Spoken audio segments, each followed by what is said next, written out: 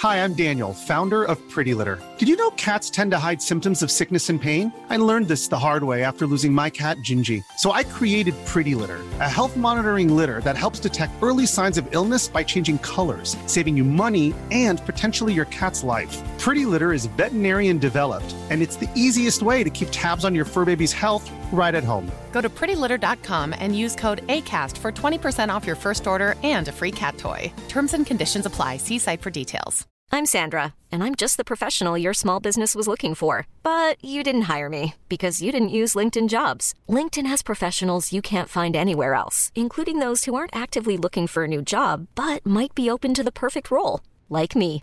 In a given month, over 70% of LinkedIn users don't visit other leading job sites. So if you're not looking on LinkedIn, you'll miss out on great candidates like Sandra. Start hiring professionals like a professional. Post your free job on linkedin.com/achieve today.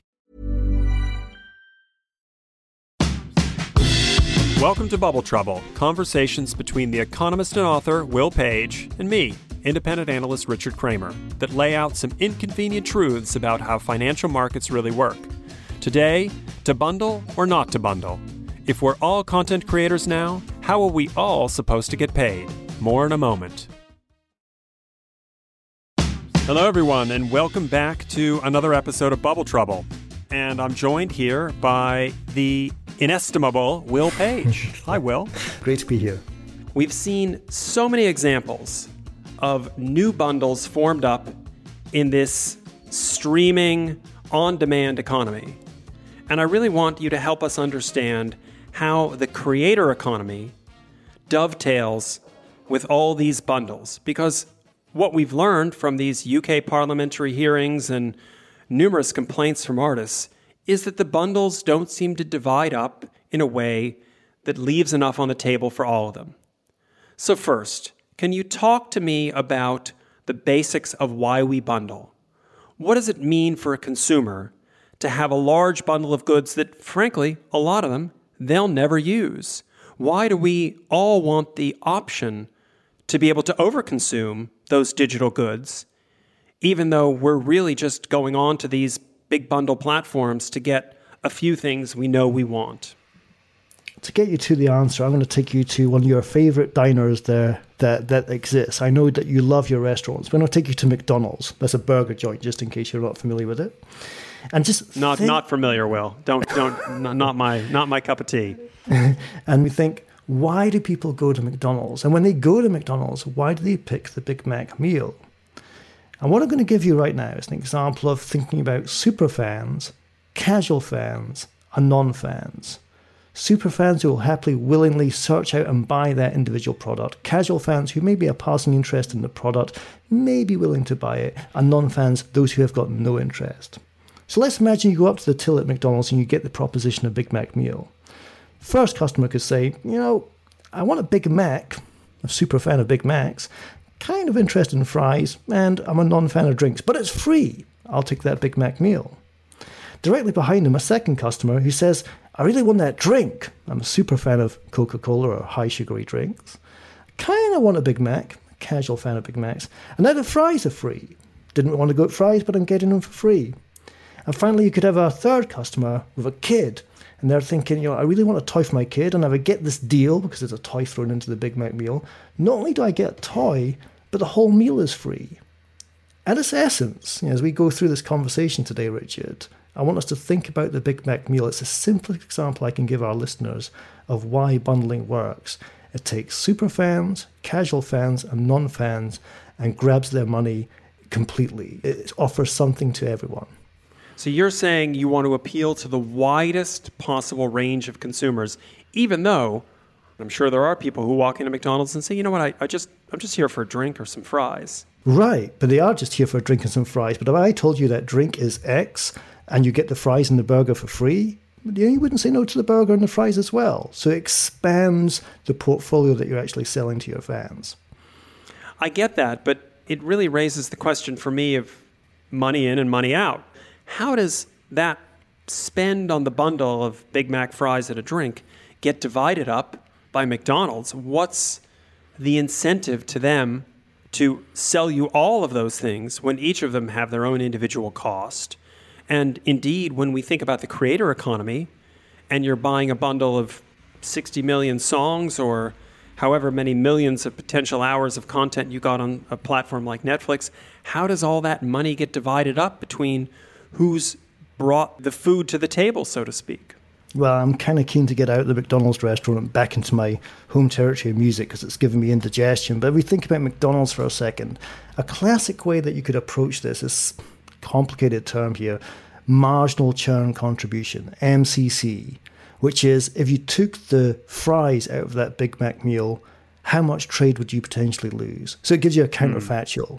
So if I take my fries out of your meal proposition, if I'm the wholesale provider, it's Will's fries, and I remove them from your restaurant, how fewer customers do you get? And I've got my marginal churn contribution from deducting one of those three components out of the Big Mac meal.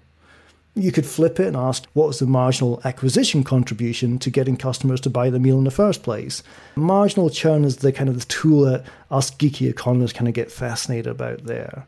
Just to make it really simple for listeners, you're saying a deal that had a Big Mac and a drink is going to have a certain audience, and if we add the fries, we'll know exactly how much larger that audience would be. Either A, we add the fries to see how much bigger that audience would be, or we take away the fries to see how much smaller that audience would be. Got it. That's the flip of churn and acquisition, additive or taking away. So which way is the pendulum swinging? It feels like more and more gets loaded into these bundles, and the outcome is that all the individuals hoping to get paid from however many songs are listened to or video content gets watched in these various digital bundles are getting less and less and less because the cake is getting divided up between more people. Right, and it's interesting when you stick with music for a second, because in music we have the downstream payment. That is, every time you press play, that artist is going to get paid. Remember, that's not how it works on Netflix, which is a buyout model. They will pony up a large amount of capital to acquire, let's say, the Fresh Prince of Bel-Air for a limited time period. And when they get it, they don't have to pay any more money dependent on usage. So the natural instinct is to base it on usage. That is, if you got 1% of all of the streams on Spotify for a particular period, you deserve 1% of all the cash generated in that market for a particular period. Another wonky term to throw at you here, sorry for this, but pro rata is what we use to describe that. You're going to get your pro rata share of streams. So, Will, are you saying that I am paying my subscription to just the artists I listen to, or I am paying a portion of my subscription to all the artists, and the ones who are successful are just the ones who are able to aggregate the billions of listens on a platform that bundles all of these different artists together? Absolutely. Under the current model, if you're a light user of Spotify, let's say 1 hour, 2 hours a week, and the person next to you is a heavy user of Spotify, perhaps 8, 10 hours a day, then their heavy consumption is going to be subsidized by your light usage, because you're both contributing the same $10 a month to that pot of cash that needs to be allocated amongst all the consumption that take place. Right. My question there is that fair to the artists who contribute the content? Are they getting a fair shake? It's a very delicate one to work through here, but I will start by saying there was a Quartz headline, the online publication Quartz, which does some great work, saying Spotify and Apple Music are paying artists that you've never listened to. And that is, to the essence, at the heart of your question. It's a contentious headline. It creates a knee-jerk reaction and it feels wrong. But you have to remember, and it's a contractual point here, which is when you pay a platform, you're paying the platform who then pays the wholesale provider, who would then pay the independent creators who actually produce the work. So there's many steps in the chain between your wallet and that artist's bank statement. And I think you have to remember you're paying for the option to explore music as well as the music you actually explored. And just to wind up here, I think, to my mind, that option is the key question. Now, options are something that are very hard for your average consumer to value. But we all want to preserve them. So we don't know the music we don't know is out there, but we might want to listen to. But we'd like the opportunity to preserve it. And I guess what I want to get into in part 2 is bundling in action and how we are getting conditioned to pay for that option value, even though we don't know what's behind Magic Door 1, 2, or 3. We don't know what's going to be on the streaming service next month to watch. We're just hoping that the option is something that's going to preserve its value for us and we'll keep paying for it. That observation right there, Richard, is spot on. And we started this discussion in a McDonald's restaurant. I think it's only suitable if I try and end it by taking us back to the gym. Now, Richard, when you're using the gym, you may only use, let's say, the treadmill apparatus. Now, the gym is a bundle, just like Spotify and Netflix are bundles, just like the Apple One $30 a month subscription is a bundle. But should it be the case that you should give all of your money to the creator of that treadmill? The argument is yes, it's all that you use. But the argument is no, because you would never have joined a gym that only had a treadmill. You are attracted to the gym for the fact there's a rowing machine there, there's weights that you can get onto when the time is right. You have the option to use all of this apparatus, not just one. So even though you're using one, you definitely value the options to get into that gym in the first place. And if you did start this journey in McDonald's, you definitely need to use those options to get fit again. Great. So now I get it, that what we're buying is the option for what we don't know we might want, but we want to make sure it's available to us in the future. And I guess that's how we all look at these giant repositories of digital content, the streaming platforms we buy, where it's virtually impossible for anyone to even use a tiny fraction of what's available. But I guess we've all become options traders now, something we'll come back to again and again and again in future episodes of Bubble Trouble. With that, let's close out part 1 and move on to part 2, what happens in the creator economy, to bundle or not to bundle. I'm Richard Kramer with Will Page, and this is Bubble Trouble.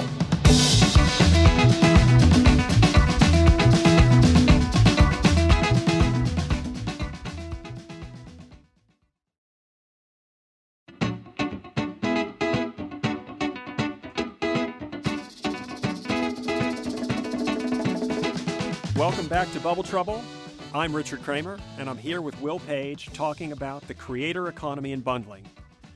Will, it feels like in the world that you've described of hyper-competition in music, where there are 75 million tracks uploaded every 20 seconds or 1 million books published every year, that we're all going to be walking around throwing pennies or dollars or something bigger to support all of our favorite creators, and it just feels like that's not really going to happen. So talk me through this creator economy and how, leaving aside this friction point, and obviously it's got to be easier to pay these people, how it's really going to work that you're going to get people to prise open their wallets and support dozens of starving artists. Well, you quoted Bjorn from ABBA in part 1. I think it's worth going back to that, which is, can somebody snap the chain? Can somebody create the direct link between the creator and the consumer? So either on one side of the fence, we have a platform-based business where the platform manages the money in and the platform manages the money out. On the other side, we look at different business models where creators go over the top to get to the consumer directly. And I think that's the important distinction there as well, which is it's going to be tough. I do buy into your argument. Just make it easy. There's going to be no panacea for all these creators in this gazillion creator economy that we're seeing. We're seeing 2 podcasts every minute get created, 2 every minute. So how is this one going to stand out from the crowd becomes the question. But what you are seeing is a choice. Either I compensate the platform, the money goes in, and they work out how to allocate it, and hopefully it gets out to where I want it to, or I go over the top and get to that consumer directly. I think the majority of people just keep it easy, look after my bank details, and we'll do business. But there is a minority of people who say, like, I want to know where my money goes. I want to make sure it gets to the end source. But I would ask our producer, Eric, who's listening in right now, just how many people are actually contributing to public radio. They have their telethons in the U.S. and ask people to open up their wallet, and what percentage of their audience actually does kick in a tenner or a fiver or something to support public radio? And I'd imagine that's a fairly small percentage, even though it's a phenomenal product and has been established as a brand for years and years and years. Well, in a defense of this model, let me look at Patreon for a second. They have a press release which came out around the start of the year where they said they've sent $2 billion to individual creators since their launch. Now, just some back of the envelope maths here. In 7 years, they got $2 billion out the factory gate into creators. I would suggest, or work it out in my head here, that the global music industry took about 14 years to do that with streaming. So a global industry and one format versus one company and one crowdsourcing technology. So if Patreon can do that, let's just imagine what could happen if the giants, if the Facebooks and the YouTube really put their weight into a creator economy as well with the scale they have. So I want to move on to talk about podcast subscriptions in a second and your smoke signals, but time and time again, an error I see with people looking at tech companies or themes is that they extrapolate upper middle class educated market behavior to the mass market. And I would argue that if you looked at the demographics of those people contributing on Patreon, or the 10% of people that Eric just told me contribute to NPR, that is not replicable in the other 90% of the population. People just won't go for it. So my question to you is, with big tech controlling these platforms and obviously wanting to clip their own portion of the coupon there, how do they convince mass market consumers to make those contributions and leave enough on the table after they've taken their cut for all those millions of starving artists to make a living off of? Well, this one's going to be interesting because you are seeing that with people using Patreon on top of YouTube. So you have a YouTube channel, you can monetize that. You have Patreon within YouTube, and you can monetize that as well. So we're seeing platforms that go direct on top of platforms that aggregate. That's interesting. So it may not be these large tech companies that will do it. It's the fact they're opening up their floodgates to other companies to sit on top of theirs. And just one other very quick example, Twitch, who I got to work with intensely at the start of this year, they're very open to creators using Streamlabs, Kickstarter, Patreon, Bandcamp, and all of these crowdsourcing platforms on top of their platform. That's the interesting thing, on top of their platform. So it might feel like we have two ships passing each other in the night. One ship says you bundle, you make things easy, you prioritize convenience, you reduce friction, you're the Apple One bundle, and the other bundle says we're going to have all these micropayments. But there is some evidence out there to suggest they could coexist. And if they can coexist, the addressable market could be a lot bigger. I'm just putting that out there because it is happening in the market right now. And I guess my challenge to you would be, and neither of us know for the moment, is to prove that that depth of the market is there. I mean, if you look in the Chinese market, where tipping or social entertainment, as a company like Tencent Music will call it, is a major part of their revenue, it's part of the culture that you're leaving a tip for a karaoke performer. Culture matters. And do we have that kind of culture yet in the West that for all of the cool sounds, the great beats or the beautiful vocals you might hear, you think, well, I'll reward that with a small micropayment where A, it's going to be frictionless and people have that altruistic behavior. So let's move on and talk a little bit about podcast subscriptions. You said there are 2 new podcasts a minute, something crazy like that. And that's titles, not episodes, not episodes. So how does that work?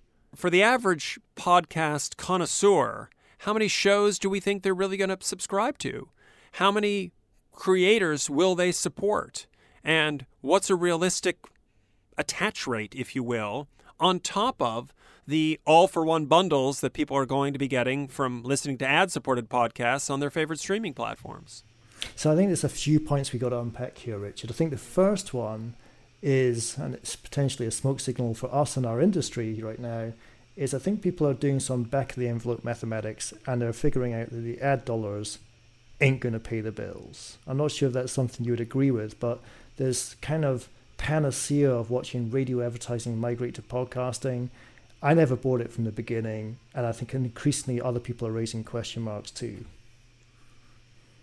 So if we take that first point as to whether the ad dollars are going to provide enough cash to cover this podcasting explosion, then we move to our second point, which is if you look at what Apple's done, not just with their App Store, but with podcast subscriptions, they're treating podcast creators the same way as app developers. I think that's a valid point. And I think that gives us a parable to think about how the app development economy exploded under the iPhone, and whether the same thing could happen to podcasts as well, and whether they could turn podcast creators into app developers. Indeed, and that's one of the reasons why we hear time and again the value of podcasts may be more to video content providers that want to use those true crime podcasts as script material to create their next hit shows.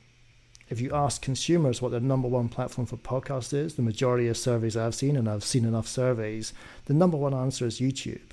And then when you ask the industry, is YouTube a podcasting platform? They say, no, you can't call YouTube a podcasting platform. We don't consider it podcasts.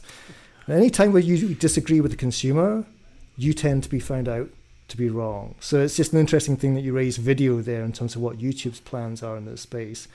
So let me move you on to a couple of smoke signals. On the one hand, we're hearing more about these giant bundles that we keep getting. On the other hand, we're hearing about the creator economy where we're going to unbundle everything to hundreds and thousands of individual creators we're all going to support. Give us a couple smoke signals for people trying to make heads or tails of these two opposing trends. Smoke signal number one, Richard, I think is to look out for bundle propositions to the customer that are simply too good to be true. And if they are too good to be true, you have to ask yourself, how long can they keep it that way? So you mentioned the Apple One bundle, $30 a month for 6 people to get music, games, TV, news, fitness, and storage all in. That's too good to be true. It's it's a kitchen sink offer of a media bundle. But then, Richard, remind me again, what's the Apple's cash reserves at the moment? About $80 billion.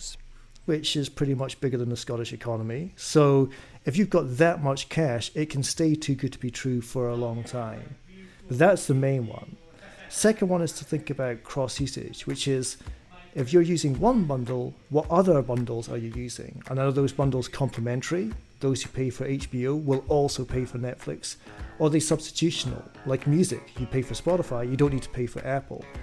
There's a lot of smaller bundles, pure play bundles, that could get left out in the cold, and that could be an element of bubble trouble right there. Fascinating. And Will, it reminds me of a great saying by a very famous economist, and I'll ask you to guess who this is. Every economy is an economy of time. Who said that? Now, I've heard of this, but time has got the better of me. You'll have to tell me. Karl Marx. And of course, that means that we can't be watching our video streaming services, no matter how many we subscribe to, 24/7, 365. And let me please just quote the other Marx, Groucho Marx, who said, television is a great idea because whenever I switch it on, it reminds me to read a good book. Absolutely. Especially Tarzan Economics by Will Page. Thanks for the With plug. that, my mission is your commission. With that, thanks very much for these smoke signals. I'm Richard Kramer with Will Page, and this is Bubble Trouble.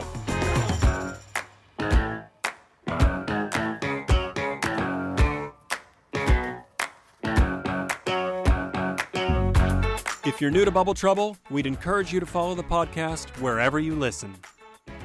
Bubble Trouble is produced by Eric Nuzum and Jesse Baker at Magnificent Noise. You can learn more at bubbletroublepodcast.com. See you next time.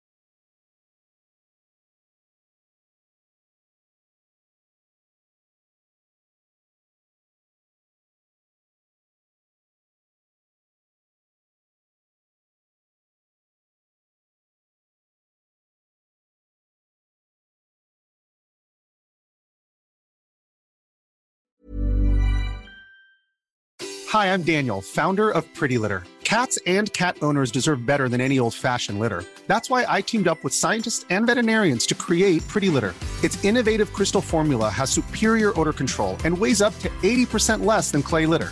Pretty Litter even monitors health by changing colors to help detect early signs of potential illness. It's the world's smartest kitty litter.